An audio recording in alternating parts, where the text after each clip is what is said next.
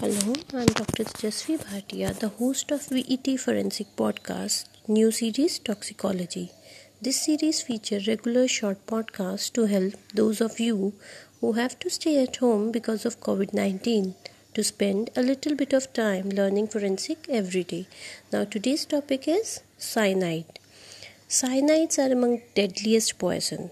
They combine with hemoglobin of blood and prevent supply of oxygen to the tissue.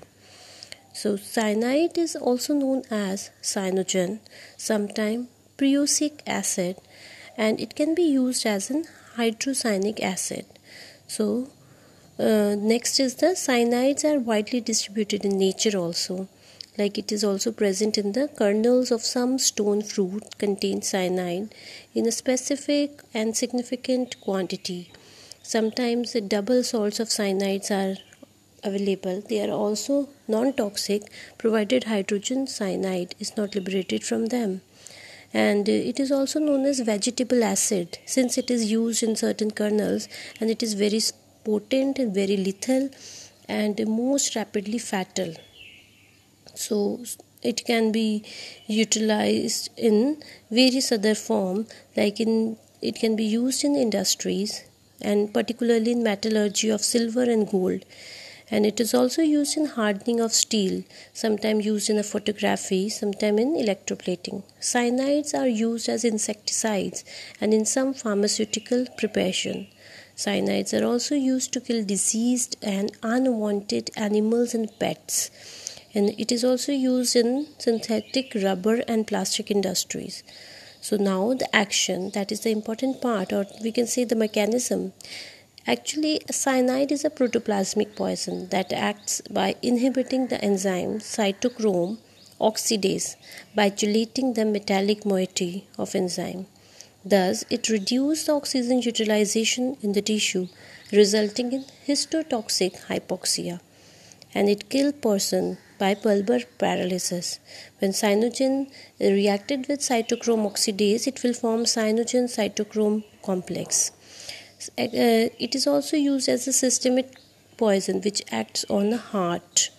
So now the administration of cyanide. Cyanides are used for suicidal purpose. They are taken as such in food articles. The quick and the almost painless death encourage their use for the purpose. Cyanide are also used through food for homicidal purpose.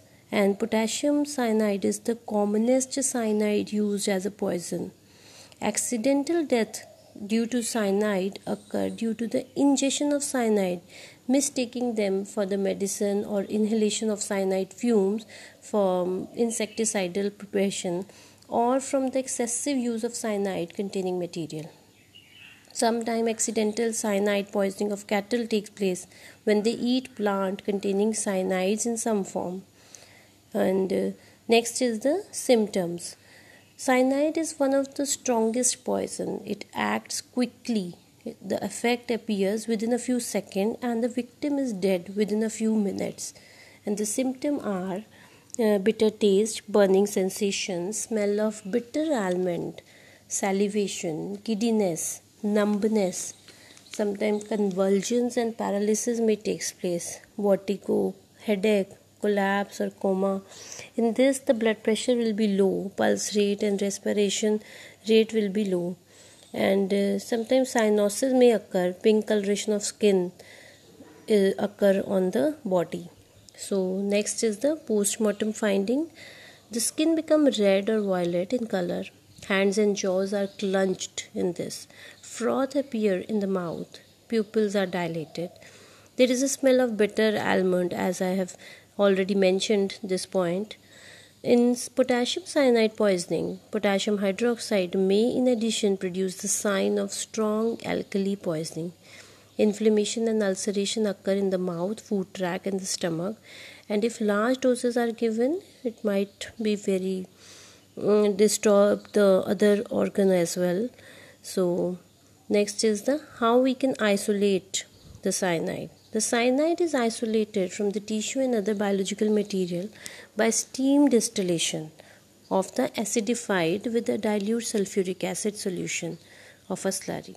The distillate then is collected in a cold caustic alkali solution and then further used for the color test for the detection purpose. So next is the detection purpose. The characteristic odor of a bitter almonds will be there in case of cyanide poisoning, and the color test like Prussian blue test may take place. The solution containing cyanide is made alkaline with the caustic potash, and then 0.5 ml of freshly prepared ferrous sulfate solution and a few drops of ferric chloride solution are added to it, and the mixture is warmed and acidified with again dilute sulfuric acid. If blue color or blue precipitate appears, it indicates the presence of cyanide in it.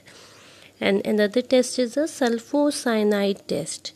The alkaline solution containing cyanide is treated with the drop of yellow ammonium sulfide.